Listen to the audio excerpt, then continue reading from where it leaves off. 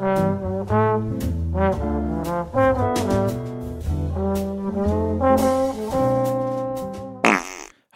welcome to Movie Butts. I'm Arnie Joan. This is Dane. Hello. This is a movie podcast where we pick a very, very, very specific topic this week. We do a bunch of math to determine the best and the worst of that topic. That math includes things like Metacritic, Rotten Tomatoes, audience and critic, fucking IMDb, the box office, the budget. We put it all in a spreadsheet, average it all out, and then bingo, bango, bongo, you got the best and the worst. However, because of whatever topic the fuck this was, there really wasn't any need for math. And I'm going to let you explain why, Dane, and what we watched. Yeah, so first of all, I'd like to formally apologize for making you watch these films. Because, like, I've picked some bad stuff, but yeah, we'll get into it. I think this might take the cake. Yeah, I picked the work of Ron Perlman from 2010's era, Ron Perlman.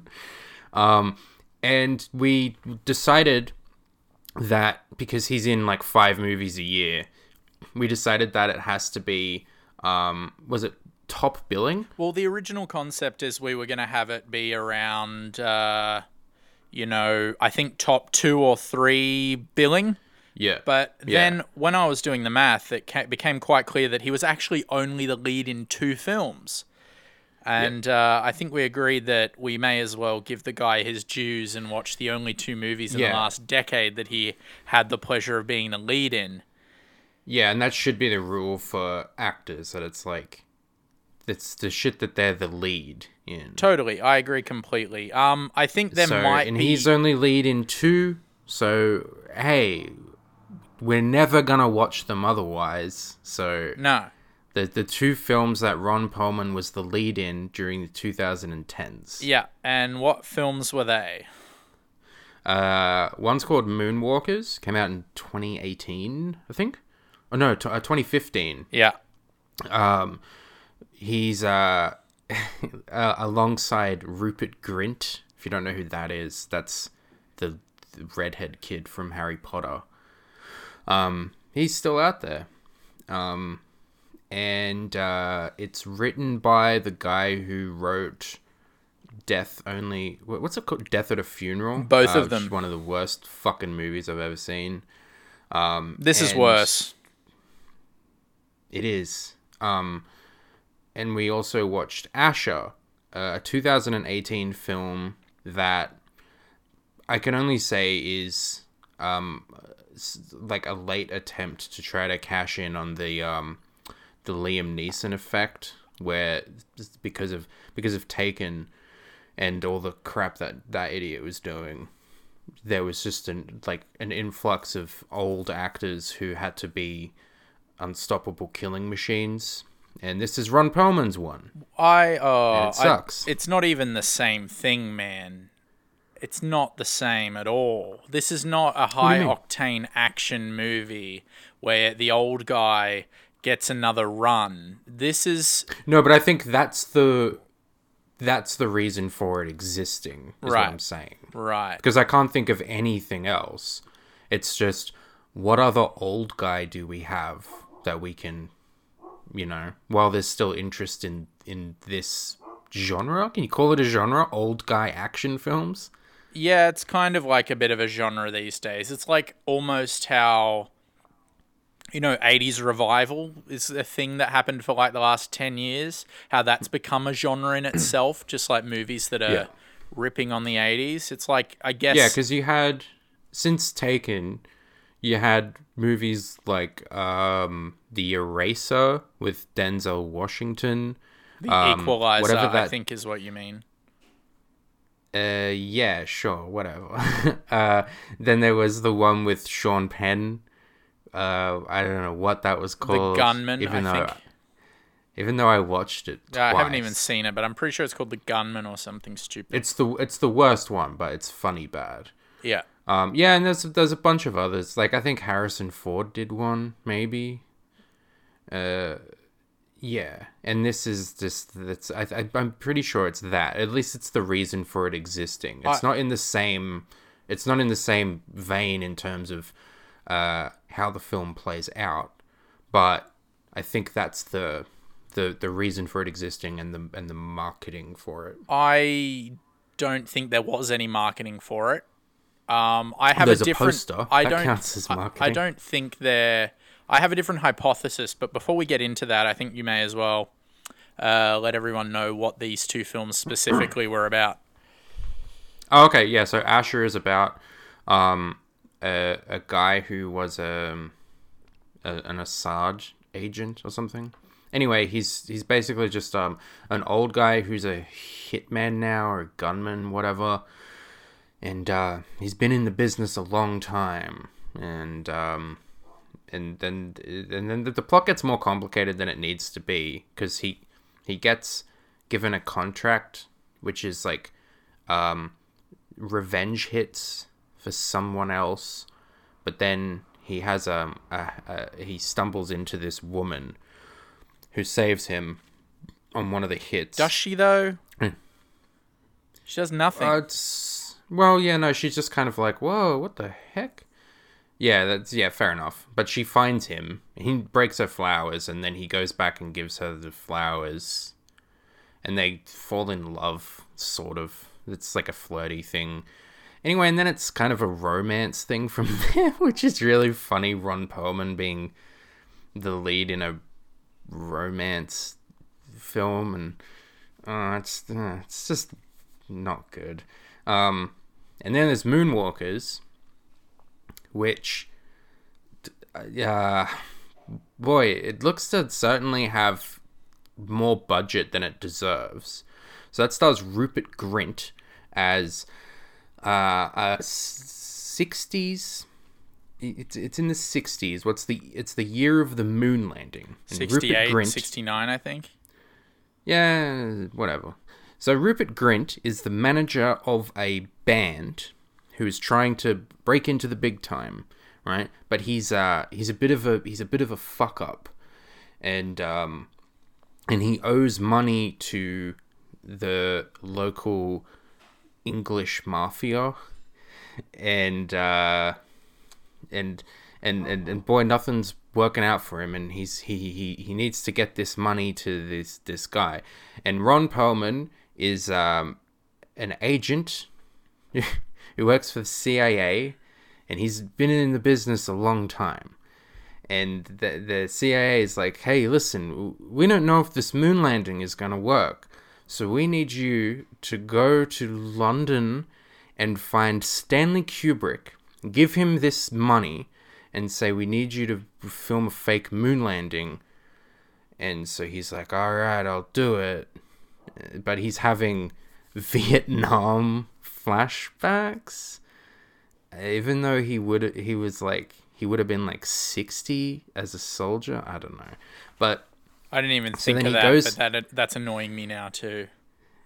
Yeah, so it starts off with him having a flashback, and he's like running through the jungle, but he's like a 60-year-old man. So yeah, and it's never explained why he's there. I thought that later they were going to be like, yeah, he was a sergeant corporal or whatever. But no, it just says that he was there. Never comes back up. No. So he goes to London, and he goes into the office of the manager of Stanley Kubrick. But instead of the manager of Stanley Kubrick, it's Rupert Grint is in there, because we've previously just had a very funny scene where he's in there begging this guy for money, but the guy's like, get out of here, I'm doing coke. It's London, baby, in the 60s.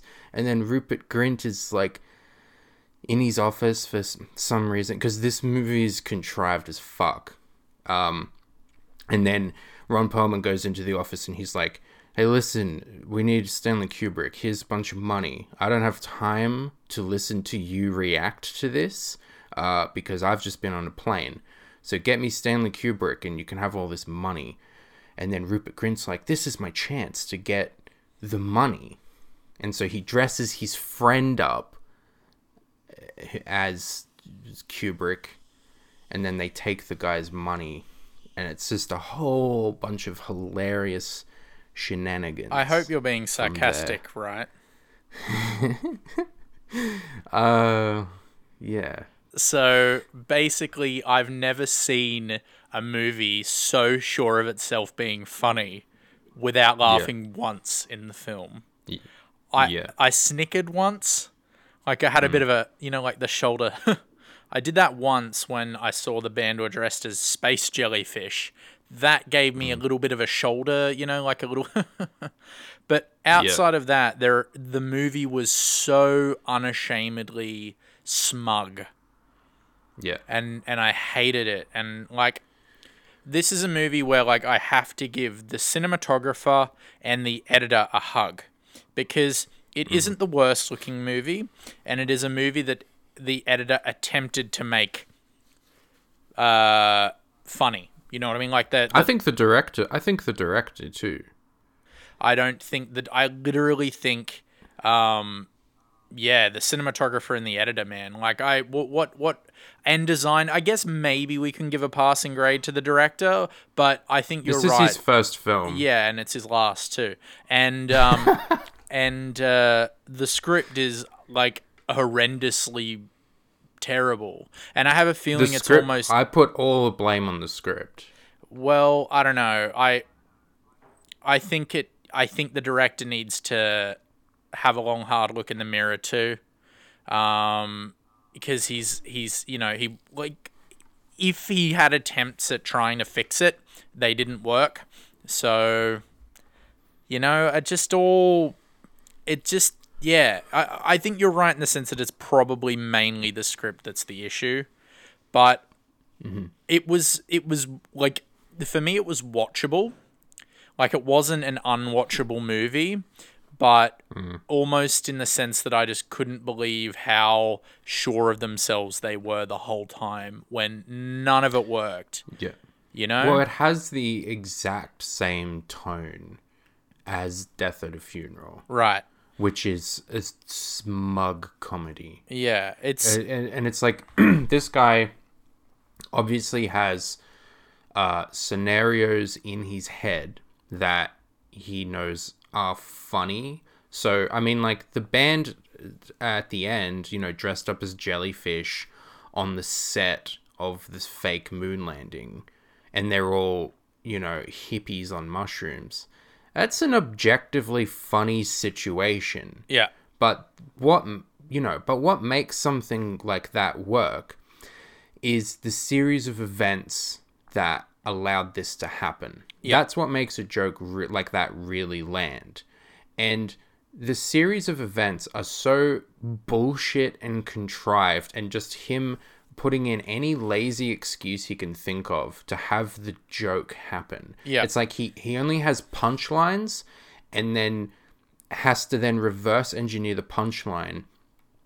And the setup doesn't even matter. Like, there's nothing wrong with doing that. Of like, oh, would be funny, but how am I going to make this happen? It's just a really uncreative, lazy way of getting there.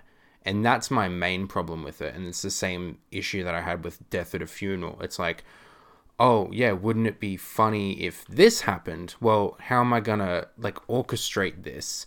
Well, I'll just, like, break the characters, break, like, the logic of the film in order to force this to happen. And there you go. And it's like, how can you fucking live with yourself? The characters... when you're this bad at writing comedy. The characters themselves were just, like, a mess anyway. Like, there was no real consistency for characters that were borderline two-dimensional anyway, which was mind-boggling for me. You can't even keep two-dimensional characters consistent. No, they're constantly breaking character and acting however he needs them to in order for this bullshit to happen. Totally. Like, you have a straight man and you have the kooky one, and then just at convenient times they would swap, but it just didn't it didn't make any sense for anything that they'd set up previously. I found everything cripplingly convenient in this film and just unfunny. the best example of that happening, which is consistent throughout the film, but the best example of it happening is about 3/4 into the film, the doofy hippie friend is smoking a bong, and Ron Perlman is stressed out because this is not going to plan. And then he says, "Hey man, why don't you try smoking the bong? It will chill you out."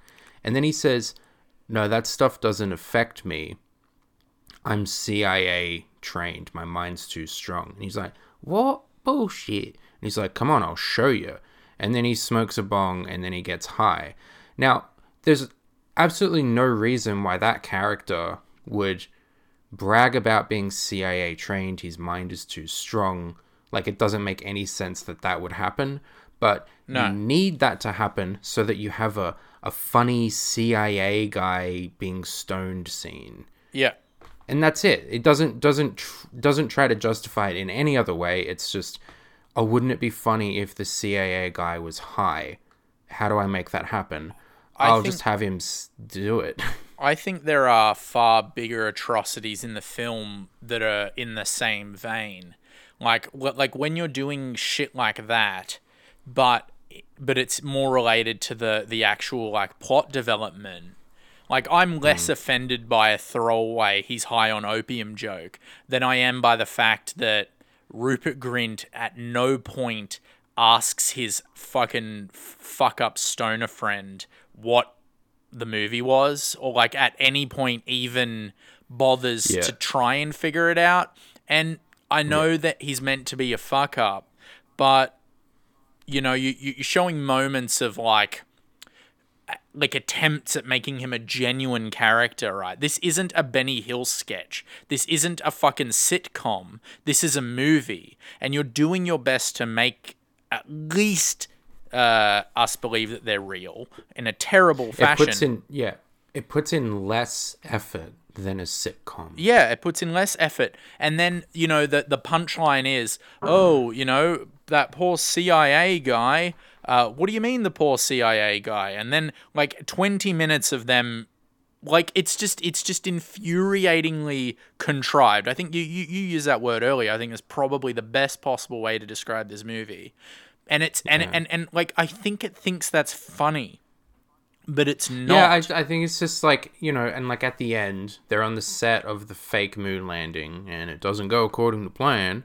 And then you have the CIA, the hippies, and the mafia, and Ron Perlman and Rupert Grint all on this set together, and then a big shootout happens. And it's like, you know, hey, wouldn't that be a cool thing to put on screen? Wouldn't that be cool and funny? My answer, honestly, is yes, that sounds cool. But how are you going to make that happen? And the answer is, I don't know. Who cares? Yeah, they don't care at all. Contrived bullshit to make it happen, so that by the end, where you have this scenario which, like, you know, is funny, but you're not laughing because everything that led to it is just bullshit.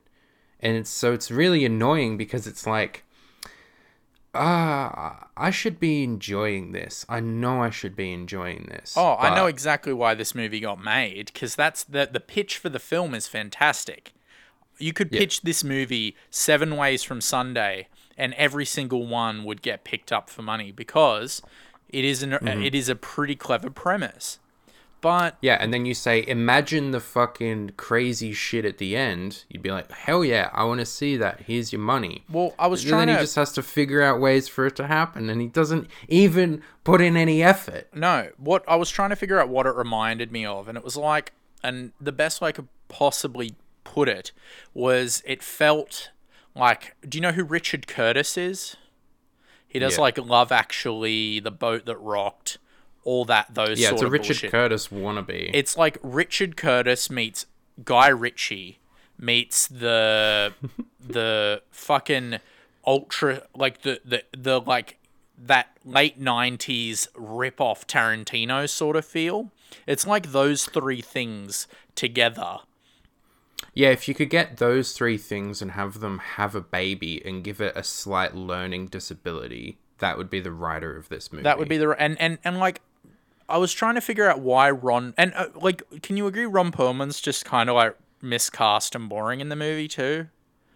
Like, I don't like saying he's boring. Like, I like him, and I was kind of like, a bit had mixed feelings when you recommended it because I'm like, oh no, I don't want to watch these, but also I do like Ron Perlman. I think he's all right. You could definitely find someone better, but I think he's all right. No, but okay, I think I'll use a better phrase. Because in terms of Ron Perlman in this Ron film. Perlman playing a straight guy in a comedy, I think is actually well suited to him.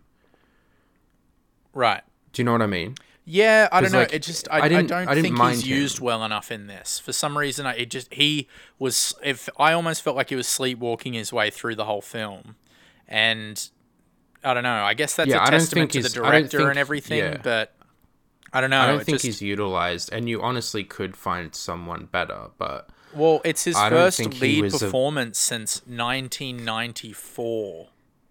No, you're forgetting. Oh, really? I'm pretty sure. Yeah. Yeah, right. So he's probably used to only being on set for 4 days. So you'd expect him to have a bit more vigor about him, But no, he's just sleepwalking his way through the whole thing, in my opinion, and it's kind of sad. He didn't because we know. Look at Look at some other great performance. Look at fucking Hellboy. Oh, wait, that's okay. So I totally forgot about Hellboy. I'm sorry. He's awesome in Hellboy. So look at Hellboy. Like, we know that this guy can give a really good performance where he can play a straight man and he can do comedy all in the one film. But Hellboy works because Hellboy has a really strong character. Right. This guy, I mean, you can't even call this a character. It's just Ron Perlman. He doesn't have a character. All we know about him is that he's traumatized from war. But what does that even fucking mean? He just keeps having random flashbacks. It's convenience. Again, it's contrived. The only time that the flashbacks are used is to justify his lapse in judgment. That's literally it. That's the only reason he has Nam flashbacks in the entire movie. Is just so he doesn't have a character, and if he does, it's one that doesn't have a personality. So no. I think that you can put that down as the blame for why Ron Perlman seems to be sleepwalking, because it has all the identity of an actor that is lacking in direction and doesn't know what they're doing, and he's trying his best, but he's not been given anything. Well, again, that's probably like... That's part of the reason why I'm not willing to give a passing grade to the director either. That you can take something with very shallow character in a script and you can figure that stuff out to make it like at least a next step better, or at least palatable for an actor to chew on. But I don't really get the feeling of that at all. And there's two kinds of bad comedies. There's the ones where there's about 1 million different types of bad comedies, but in terms of my example, there's the ones where they're nailing the timing and everything just doesn't work or doesn't seem funny. That's what this is. It's like, the timing of everything's like on and stuff, and they're getting it right, but at the core of it, the jokes aren't funny. And it's kind of just sad to watch, it feels contrived and shit. Totally, a bad script. But then there's the one I hate more, but is still equally bad. That the same kind of problem is where you can clearly tell everyone on set thinks it's fucking hilarious, and it's just not. Like Yoga Hosers. That movie fucking sucks and is cripplingly unfunny, but it looks like everyone thinks it's hilarious on set. Like everyone involved What's funny on the joke. On set does not translate to screen. No, but never, it just does. That's like fucking rule number 1 for filming a comedy. But this, you can look at the behind the scenes of things like Paul Blart Mall Cop 2, and they're all laughing their ass off. I'm sure they're all having a fucking great time on one of those disgusting Adam Sandler movies. Yeah. But it's like, what's funny on set doesn't translate to what's funny on screen. Because what's funny on screen is only is only works due to the setup of the previous scene. Yeah, totally. But in this film, it's got this weird, I don't know, like they all look like they know it's not funny. It's like the opposite. It's so bizarre. And everyone just looks like their soul's been zapped out of them, and they're just saying these things that are meant to be hilarious, but I don't see, like, even just a twinkle in any of their eyes that they're in on it at all. Is not funny. No, he's he's not. clearly a guy with a bad sense of humor who thinks he's like silly and like just doofus shit does not translate to funny. And I think he thinks it does. I mean, I think the dude is a fan of comedy, and that's it. And so that's why he understands timing, but he doesn't understand like how, like, why a joke is funny. Because he's just like, the joke in it is like Rupert Grint goes back to his apartment, and his apartment has been vandalized, and there's a turd on his record player. That's the type of joke that's in it. Yeah, or And it's just him people going doing like, drugs jokes, which I've seen a million times. It's like fucking. What- It's like fucking raunchy mum humor. What I You know? what I loved and just found like incredibly incompetent and lazy about this movie, but also kind of funny. Like in not like laughing. I'm not laughing because of the film. I'm laughing at the film. But there's the scene again, the scene where the hippie dude who I think if this movie was released this year, the movie would be such a huge hit because that actor's now in that Umbrella Academy movie and the Umbrella Academy show, and everyone fucking loves it. But he gives Ron Perlman the opium right. And then literally in the next scene, Ron Perlman accidentally takes acid. So the joke is literally recycled 2 scenes in a row. And Ron Perlman has a reaction of, what? Like, and that reaction is my reaction, or like what I'm imagining Ron Perlman is reading the script of like, wait, you've got my character doing this again? Like, literally the next scene? Are you serious? So Yeah, without even seeing, like, without getting much use out of the fact that he smoked a bong, no. which had a bit of opium in it. Yeah. And then he's just passed out on the floor. Yeah. But then suddenly he's like, next scene, he's like, oh, I got a headache. And then this is another example of like the contrivances is the hippie girl is like, here, take this, and then hands him something. He swallows it, and then he's like, thanks. And she goes, yeah, it's acid. And he's like, yeah, what? What the hell? Yeah, no. And And it's like, why would he take something from that woman no reason at without all. asking what it is? Like, he's an idiot. Because just for the plot sake needs of the him joke. to do it, because he wouldn't have that epiphany. Just so we can have him, like, have a funny high scene, and then he's on the phone to the CIA guy, and he's like, how's the movie coming? And he's on acid, and he's like, oh, I don't know, I gotta go. Shit! Yeah, nothing, like, I was just so, like, taken to left field by this movie, because I thought it may have been like a bit of a misunderstood film just from like reading the premise and watching the trailer. I'm like, I could see how maybe some people wouldn't like this, but no, it's just simply just a terrible movie, and it has absolutely nothing going That's for the it. thing. Yeah, it sounds Because cool. it's like, and then it, and I mean, like, it tries really hard.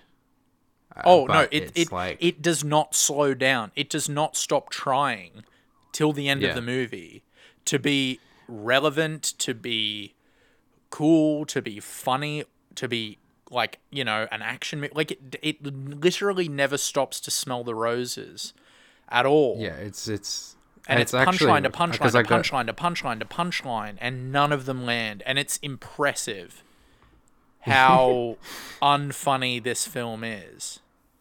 I got written in my notes, Moonwalkers tries too hard and Asher doesn't try at all. Oh, okay. I think for now this is probably a good time to try. Like yeah. Let's just leave Moonwalkers for a little bit and let's talk about Asher.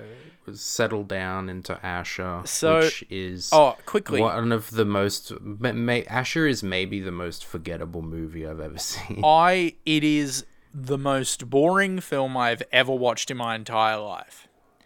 When I finished watching it, the only thing I could possibly ponder was I was thinking about how to make a really nice red wine commercial out of the movie and just cut about 30 seconds out with Ron Perlman, get a voiceover, put it in black and white, and make a commercial for a red wine. That's what I was thinking about at the end of the movie. Nice commercial. It would be a nice, pretty commercial. And, it's like The Bachelor, sitting back, enjoying their Merlot or something like that. Yeah, because Asher likes his wines. That's all I was thinking about. And it's boring. I like slow movies. I really do. But this movie shouldn't have been that film. No, and it's you want to talk about Ron. The reason I was having a hard time thinking that Ron Perlman was miscast in Moonwalkers is because he is so miscast in this. Totally. It's shocking, and it's a little bit embarrassing that he's playing Asher. Well, he produced it. Did you find that out, that he's one of the people that invested money in the movie? Oh no. Yeah. Why? Well, so it's so wrong. So I'd like to. So you claim that you think it's in that ilk of those the Silver Fox action movies. You think it's a part of that scene, yeah? I think that I don't think it would be made if it wasn't for those things existing. Yeah. And that being the trend. Even though the trend was dying down by that time, it was still, I think Equalizer 2 came out the same year, and that was sort of like was the end of that. Because Liam Neeson hasn't done one of these things in like 6 years or something. So you got to understand, those movies are generally made by studios. They're usually a form of tentpole money grab sort of thing. This movie is an independent movie. That's what it is. Oh. It's an independent film, and it's made for no money at all. It's a very small film. My hypothesis is that Ron Perlman was excited at the fact that he gets to play the lead in a film. He gets to invest his money, and I think it was pitched as an art film. I think it was pitched as the Hitman, but with all the in-between bits, and maybe more about all the in-between bits than the actual Hitman stuff. And I think that may have been what interested him in the project. And unfortunately, what it resulted in was just a complete bore fest.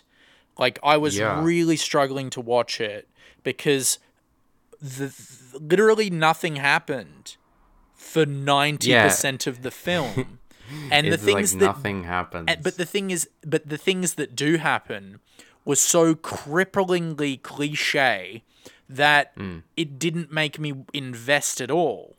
Like, I can name one inciting incident in the movie that kicked off any form of action or any form of resolve, because what would happen is something would happen and then nothing would come from it, and it would just be Ron Perlman eating a steak, drinking red wine.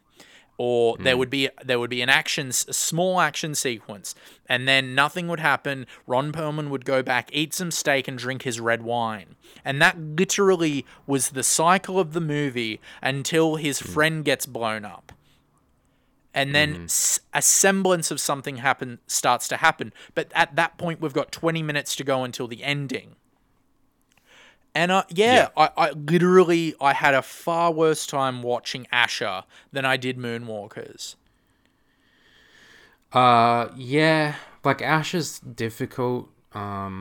it's kind of sad, to be honest, because I think like Ron Perlman is meant to be like a cool guy, but he's, you know, he's got more going for him than you'd expect. I mean, because it's like, oh, Ron Perlman plays a hitman, and it's like, okay, cool. Well, this is going to be fun. And at the beginning of the film, I thought I was actually going to like it, because the first scene is him going to do a hit.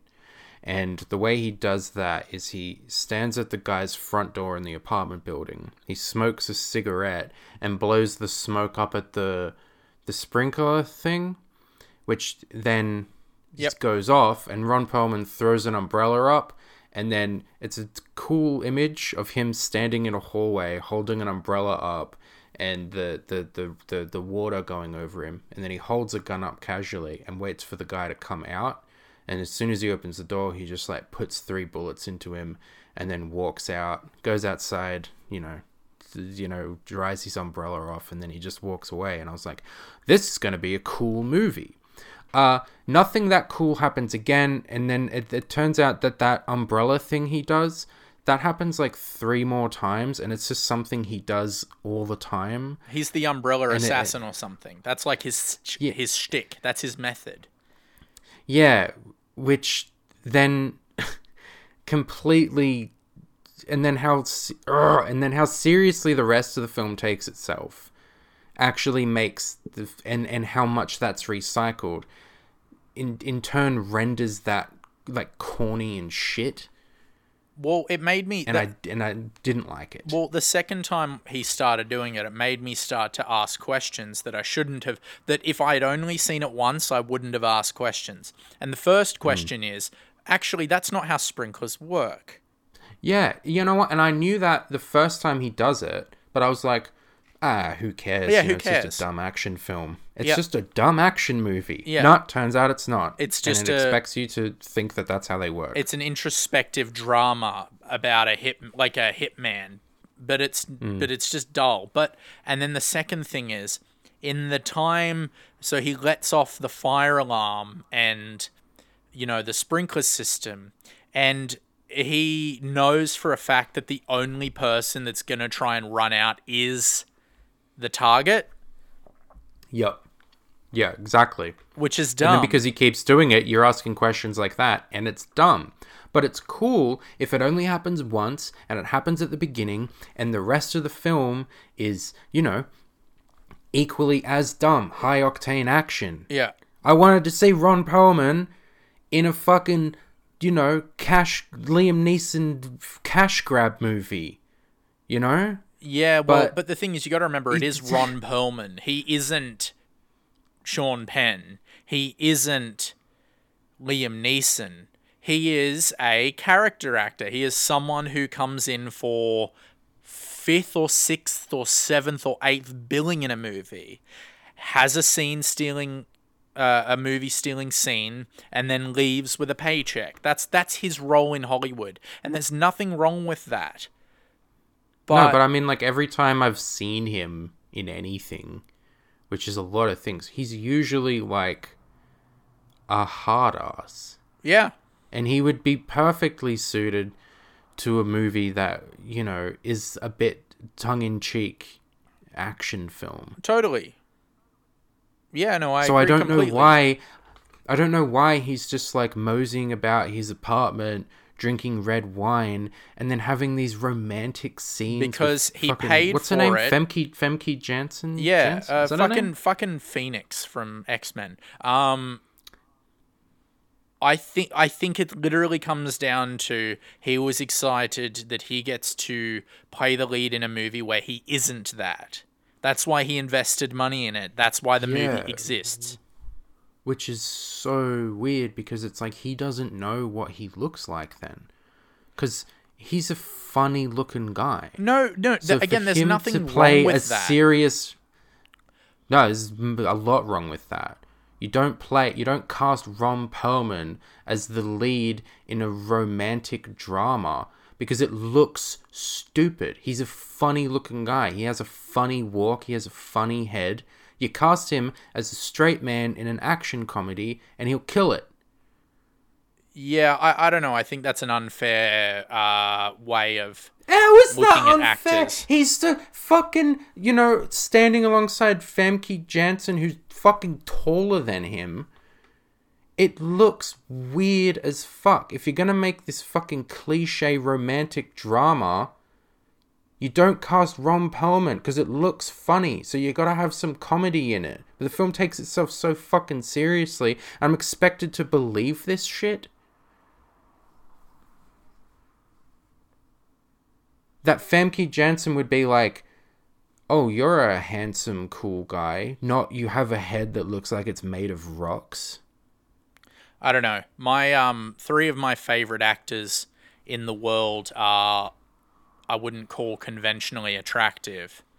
And I don't necessarily means, I don't think that necessarily means that they should be limited in the sort of roles that they can play. Wait, who are they? So James Gandolfini, who's sadly passed, Steve Buscemi, and Michael Shannon are my three favorite actors. And I've seen it's the Steve Buscemi argument. People are like, oh, he's a funny little fucker, isn't he? Like, he can only play weirdos and creeps. I could see those guys doing this and doing a good job. Yeah, I don't know. Like, I don't necessarily think Ron Perlman can't do it. I think that he invested his money and his time into the wrong script and into the most boring thing possible. I think he could do it. I've seen, however absurd Hellboy is, he has a heart to him in those films. And well, there's a romance in that. There's but a romance. The thing is that Hellboy is so over the top in other ways that that relationship feels very real. I don't think it's out of the realm of possibility that he has the acting capabilities to do something a bit more serious. Unfortunately, I think he invested his money and time into the wrong project.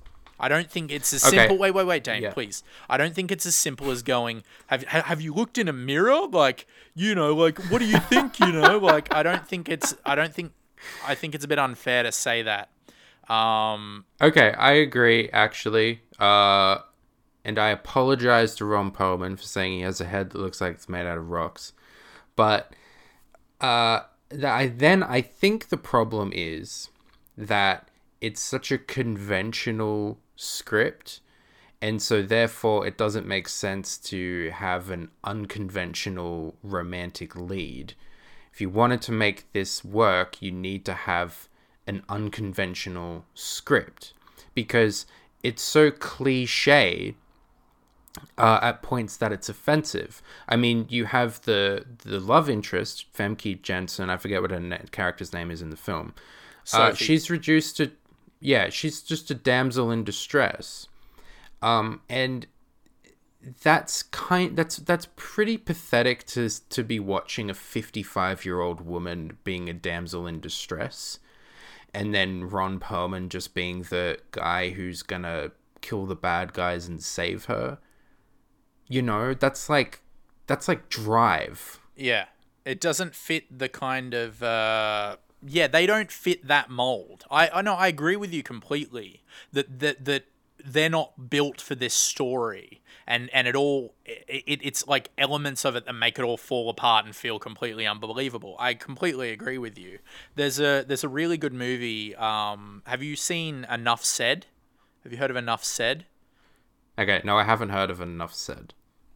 So it's a romantic comedy drama that came out about a few months after James Gandolfini died, starring him and Julie Louis-Dreyfus from Seinfeld.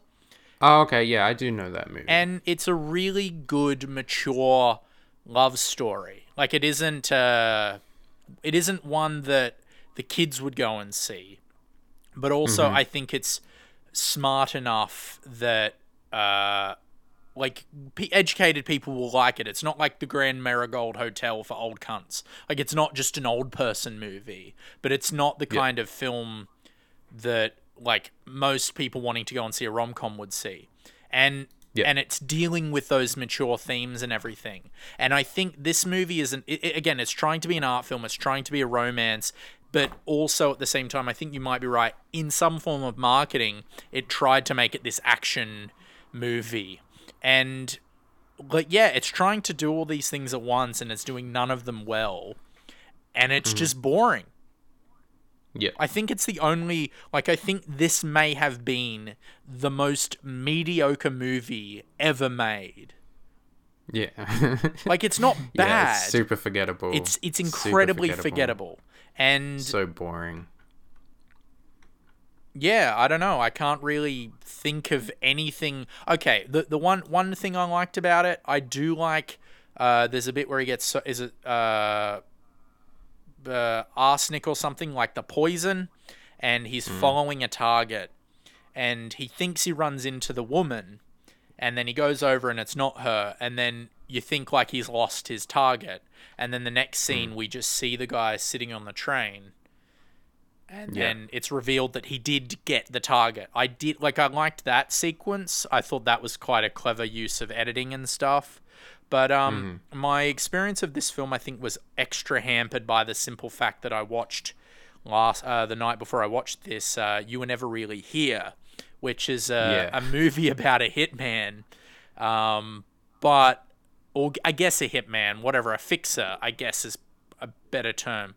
But and it's so well edited and shot and characterized, but also It's a fantastic simple. movie. But it's simple. Like, it's not trying to do too many things at once. It's trying to do one thing in a different way. And there are some cliches in there. Like, I was watching You Were Never Really Here, and I think it's almost impossible not to think of Taxi Driver while watching the movie, right? Mm-hmm. But that's not a bad thing. But with this movie, like with Asher, there's just so many sequences in it that are just straight up from like the pool of hitman movies where he's getting a bit old, and like those movies are a dime a dozen. As soon as Richard Dreyfuss is introduced as a character, I knew straight away he was the bad guy. Yeah, and he's like a hammy villain too. He's just a hammy villain. He's introduced as the person who gives him a job. And yeah, as soon as I saw him, I'm like, no, you're the bad guy. I know that. Mm-hmm. And I don't know, that no twist or turn was interesting. It feels like a cliche script studio cash grab that is competing with someone trying to make it into a thoughtful artistic film. Yeah, but I think it's I think it's almost the opposite though. I think it was a thoughtful, pondering art film. Yeah. And they've tried to be like, okay, but the caveat is that it's also this. But instead of like trying to do that in an original or unique way, they've just literally grabbed all the cliches and just chucked them in. Yeah, it's so funny that like I was genuinely shocked when you told me, no, it's an independent film. Yeah. Because I was like, oh, fuck. Like, the whole thing felt to me exactly like cheap studio cash grab. Like, hey, what do we have that we can wring a bit of money out from? Are people still watching old guy action movies? Maybe we could put a little bit of money into that. Which old guy can we get, and what scripts do we have? Well, we got this dog shit script lying around, and maybe Ron Perlman? Well, has he done one of these yet? Well, I don't. No, all right, we'll throw it together. Maybe we'll make a bit of money.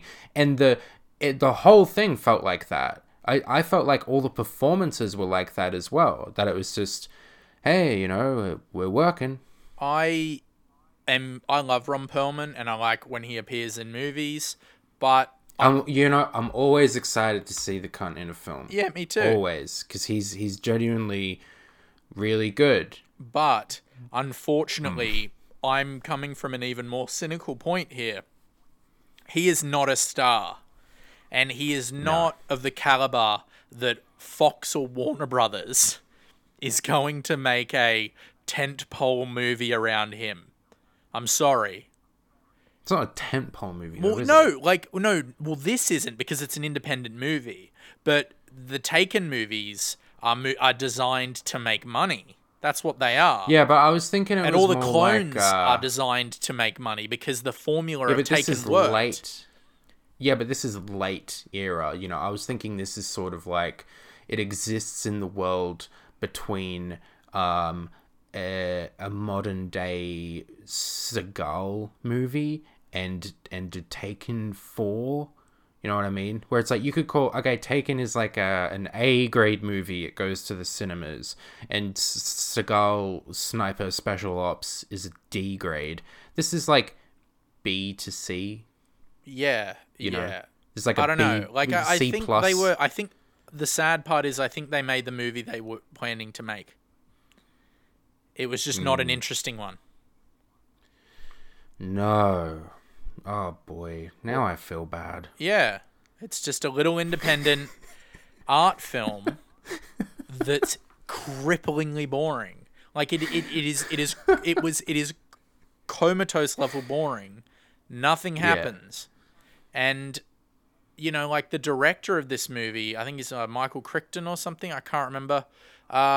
You know, made a few films back in the day that were moderately successful, and now he's making these little films.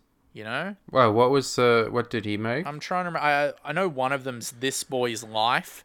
One of the first movies that fucking DiCaprio was in is one of his. Okay. He also made The Jackal, but that movie kind of sucks. And Doc Hollywood, one of the what do you call it movies? Michael J. Fox vehicles from the 80s. Like he's not. Oh Yeah. shit. So it's not. I don't know. It's really weird. Well, like, of these two films, Yeah, I didn't- which one do you think was the French film? the French film. Yeah. None of them.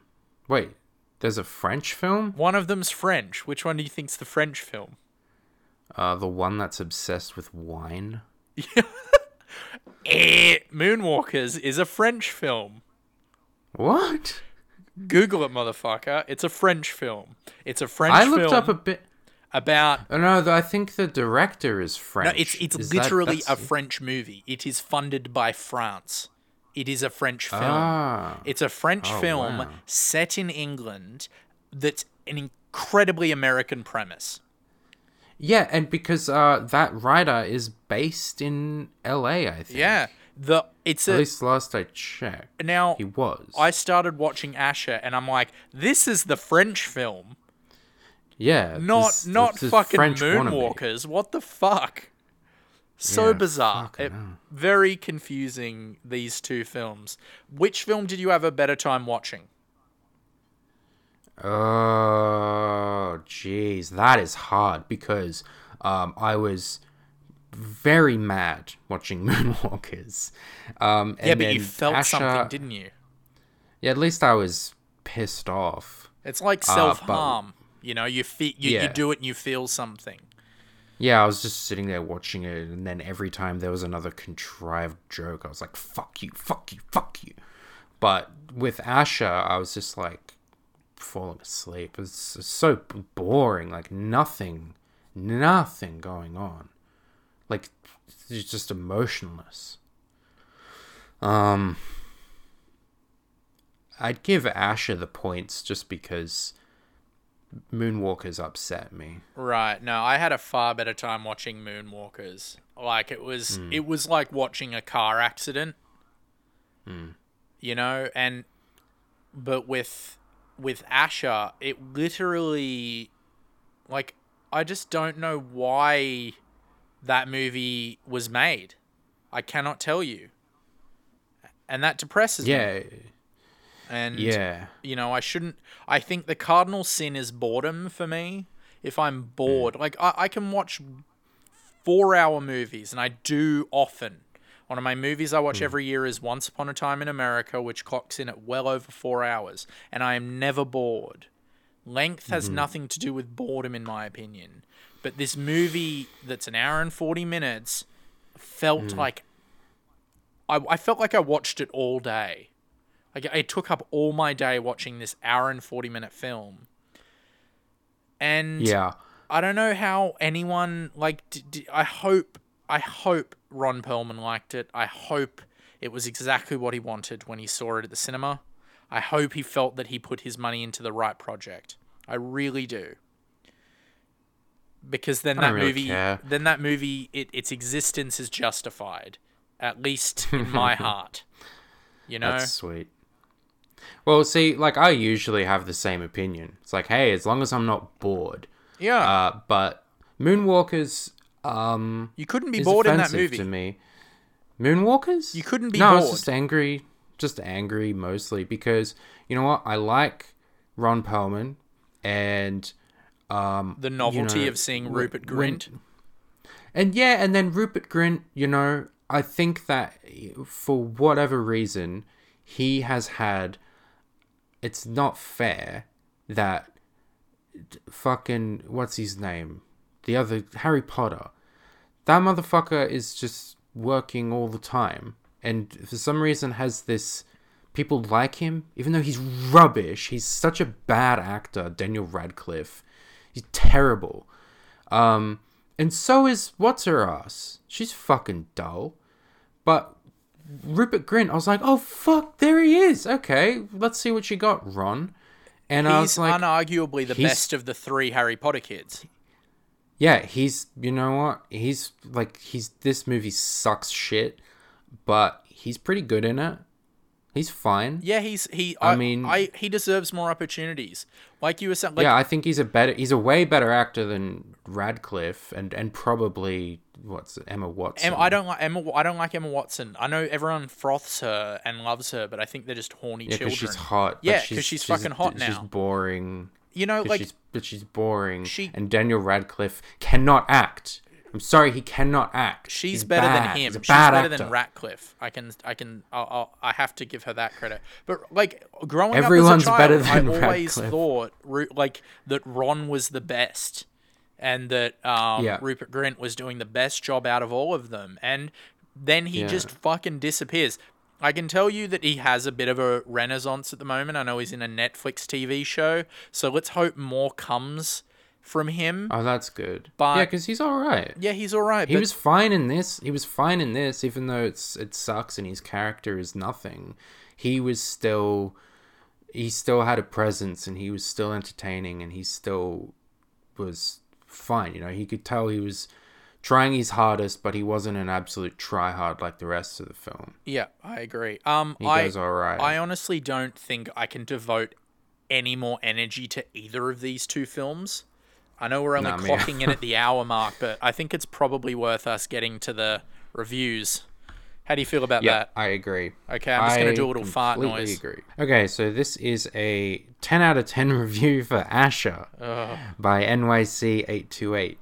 Asher, a movie worth watching, from 2018. I'm guessing this is by Ron Perlman.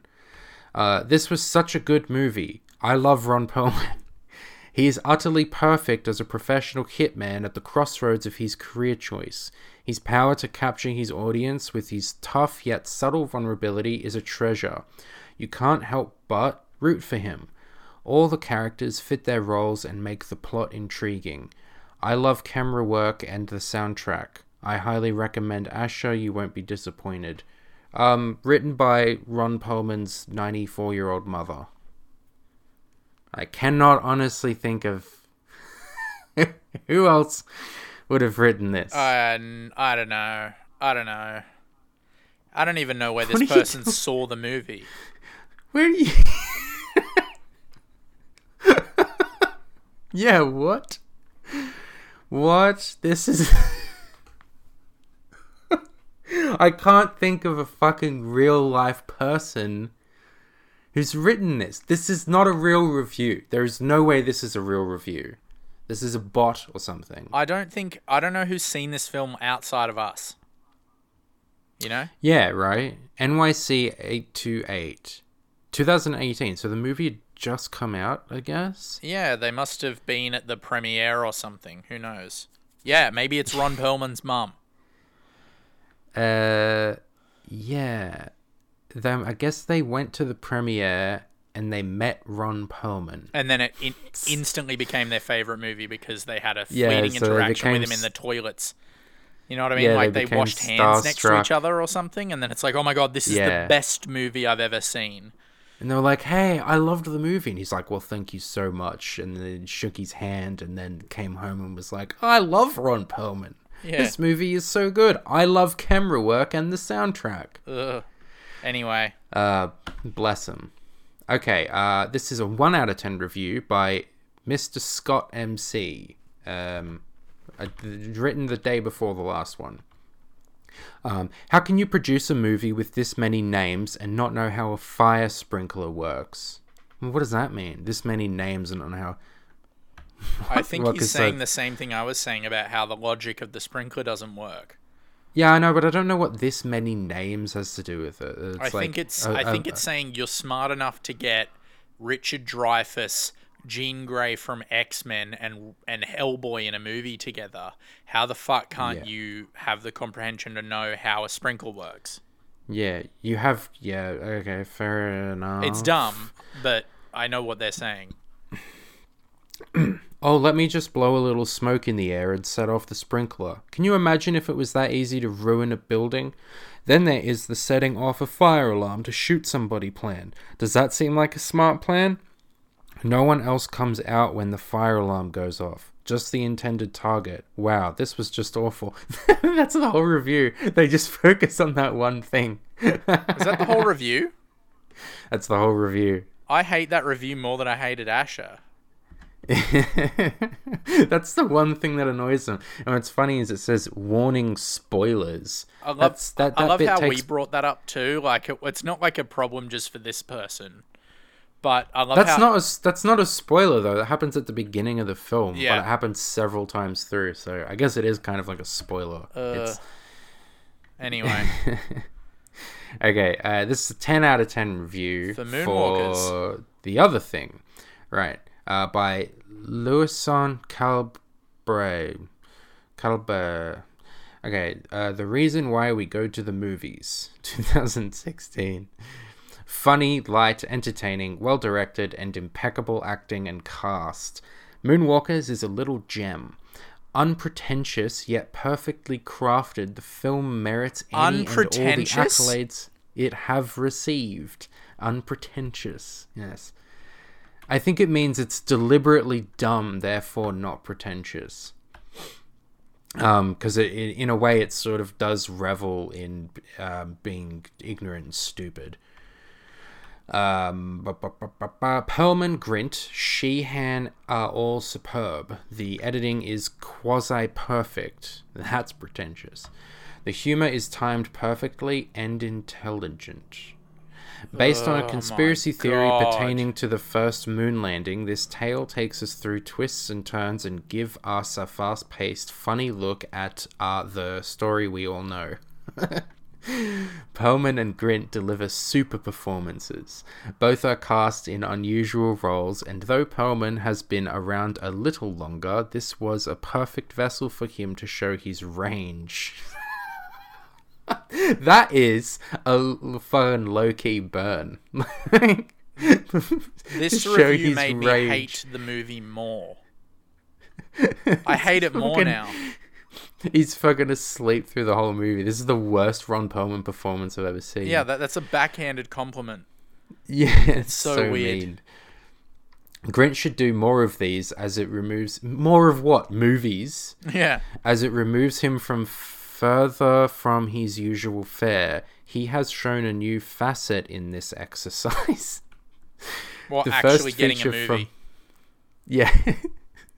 He should do more movies. He's shown a new Look, he's pretty much just playing Ron Weasley in the film. I don't know what you're talking about. He has shown a new facet in this exercise. This first feature from this established commercial director leaves us expecting to see more from him. Whether a studio command or an original script, he demonstrates his command and dexterity as a director. Okay, whatever, cunt. I actually looked up the director, and yeah, this was his first feature film. Yep. and I watched the commercial he did where he did a little modern day recreation of wacky races for a car commercial. And I had a terrific time watching that. Well, that's probably going to be the peak of his career because I don't think he's ever going to work again. Like, you can't come back from this. You cannot come back from this. Hey man, I don't know. The writer of this piece of shit is still working. Yeah, but his other movies have made money. This made 130. Okay, so Death at a Funeral was huge, and then it was so big it got an American remake, which also made a lot of money, which he also wrote. Oh, did that make a lot of money? Yeah, pretty sure. Jesus. Oh my god. Because I saw Death at a Funeral, it was just on one day. I guess back, ages ago. Like, this would be like 2008 when I was living with my dad, and he had Foxtel. And then Death at a Funeral came on the movie channel, and I hadn't heard of it, and I just watched it. And I sat through the whole thing, and I was like, that is one of the worst fucking movies I've ever seen. I'm pretty sure it's a bit of a cult hit. Like, I'm pretty sure a lot of people really like that movie. What do you mean? Well, look, either it made a shit ton of money, or it's a cult hit. It can't be a box office success and a cult hit. It kind of can be. You know, I think it made... No, it can't! That's an oxymoron! I'm pretty sure it made its money, and I think... But it's got a loyal fan base. A loyal fan base. Yeah, and I hate saying that about Death at a Funeral. I just know a lot of people who are just like, I really like Death at a Funeral, but then it's objectively a bad movie, you know? Oh my god, I need to see these people in the flesh. Right. Yeah, how do you like Death at a Funeral? It's an objectively awful film. It's so bad. Yeah, I know. Well, tell that to a lot of people. Tell that to my mum, actually. She really likes that film. Let's read because the bad review. It's a mum film. Huh? Oh, yeah, the bad review. So this is a 1 out of 10 by Stan Roger Smith. This movie was all over the place. 2016. Seeing as this was a British offering, I'll describe it in British parlance. Absolute shite. Oh, I hate this cunt. Yeah. I think the morons giving this high praise with their reviews were about as high as Ron Perlman after taking that hit of LSD. It says comedy. Who would have known? I didn't laugh once. It should have said torture because I was in a whole lot of pain during the duration. My wife was getting tired of the movie and kept telling me to fast forward it. At one point, she got up to get some chocolate candy. When she came back to the couch, I asked her for a piece. She said only if I fast forward it. True story. Anyhow, it's too bad because going into this, I wanted it to be good. I like Perlman and Ron Weasley. Like the late 60s, early 70s scene. A lot of potential there. But then the director tried to make this a hybrid of a weird buddy flick mixed with Reservoir Dogs violence. Seriously, what the F? As somebody else opined, the second half of the movie really falls flat, and I have to agree. Save your time and watch something better. Maybe Harry Potter and the Sorcerer's Stone. Okay. I mean, I hate to agree with this person because they sound like an asshole, but I agree. But I don't blame the director as much as I blame the writer. I think he's a commercial director, and he's a modern day commercial director, which means directors are mostly now just autopilot people. Like, it feels like it was directed by an autopilot. So, and that's why I think the action scenes look pretty cool. But because he's a commercial director, so he knows how to be impressive visually. But in terms of like directing performance or making the fucking story work, that's not, that's poor. And I think you can only put it on the director because you just have to. That's kind of your responsibility as director. It all falls on to you. But, you can just tell that he was just directing the script he was given, and the script is dog shit because the writer's dog shit. Okay, so do you have any closing thoughts on Moonwalkers and Asher and a fart rating? Yeah, don't watch either of these movies. They're both really bad. Moonwalkers is just an obnoxious as fuck, and it'll make you angry. Yeah, it's smug. Yeah, just truly, truly awful, pathetic stuff. I give that a 1 out of 10. And Asher is so sad and boring. It made me depressed. This whole episode has made me depressed. Dane, I was not expecting that. I was not expecting this. What were you expecting? I don't know. I thought maybe we'd get to watch some cheesy Ron Perlman action movies. Yeah, you're wrong. Like, I remember watching one film with him that must have come out in like 2000 or something, like a straight to video release with Ron Perlman, where he's on an island with a bunch of soldiers and they're fighting monkeys. I thought it was going to be something like that. Like, they're fighting monkeys that had gone through like lab experiments. It's sort of like Deep Blue Sea, but with monkeys. And Ron Perlman is the only one who has experience with fighting the monkeys. And it's like a horror action film. What is that film? You need to tell me now. I can't remember what it was called, but I remember it, and I was hoping it was going to be something like that. Yeah. But instead, we got this mess. Asher gets a 1 out of 10 as well, by the way. They both get 1 out of 10s? Yeah, both truly awful shit. But Ron Perlman is still a mad cunt, though. Right. And I'm really sorry, Ron Perlman. I feel bad. Yeah. Moonwalker's 1 out of 10 by default because of how fucking up itself and smug it is. Fuck you for thinking you're awesome. You made a piece of shit. 1 out of 10 farts. I hate it. Rupert Grint is the reason it has a 1. Literally, that's all. And Asher, Rupert Grint's good. Yeah, and and the editing and the cinematography. I have seen worse looking movies, and I can really see the editor trying to put it together and make it something more. But unfortunately, it failed. So actually, you know what? I'm gonna redact it. I'm gonna give it 2 out of 10 farts. 2 out of 10.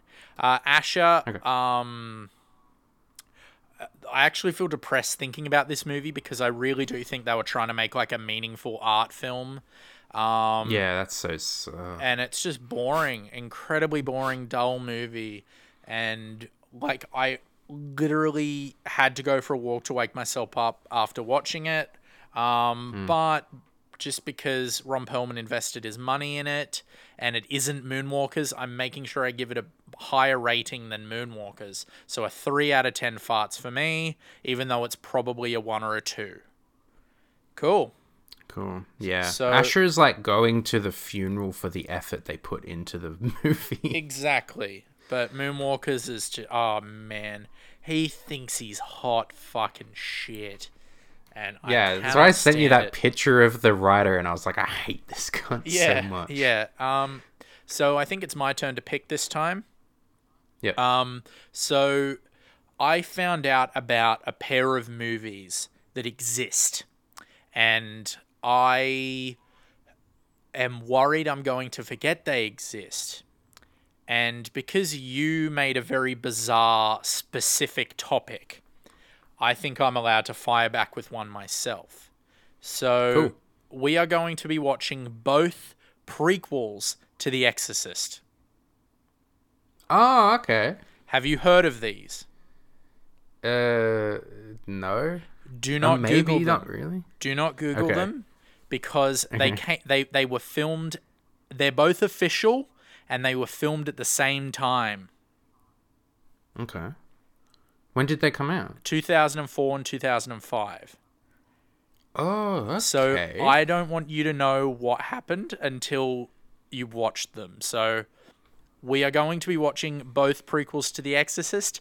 One is called Dominion, the prequel to The Exorcist, and the other is called Exorcist: The Beginning. Now, I know we're meant to do math, and I will do the math, and I will say which one has the better ratings, but I really need us to watch these two films. Sweet. Yeah. So thanks for listening, and talk to you next week. Bye-bye. Wait.